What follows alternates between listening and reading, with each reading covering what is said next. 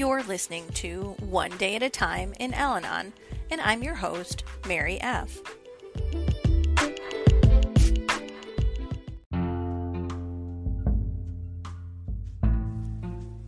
May 12th, page 133. Perhaps the first thing we expect to learn in Al-Anon is how to get the alcoholic to stop drinking. This is a difficult idea to pry ourselves loose from, but our making it in Al-Anon depends entirely on realizing that our spouse's sobriety is not our business, however much it may seem to affect our lives and destroy our happiness.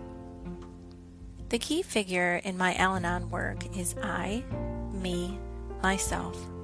That's where the changes must take place to change my outlook from black to pink.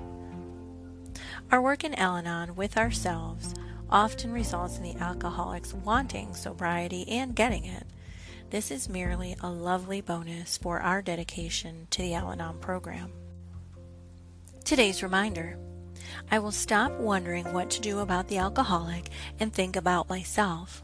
What can I do to improve my life, to restore myself to full citizenship in the world? What are the shortcomings that are hampering me, and how can I rid myself of them?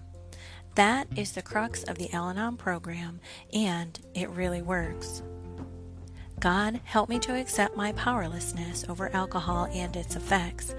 I will direct my efforts to improving the one life over which I do have power, my own.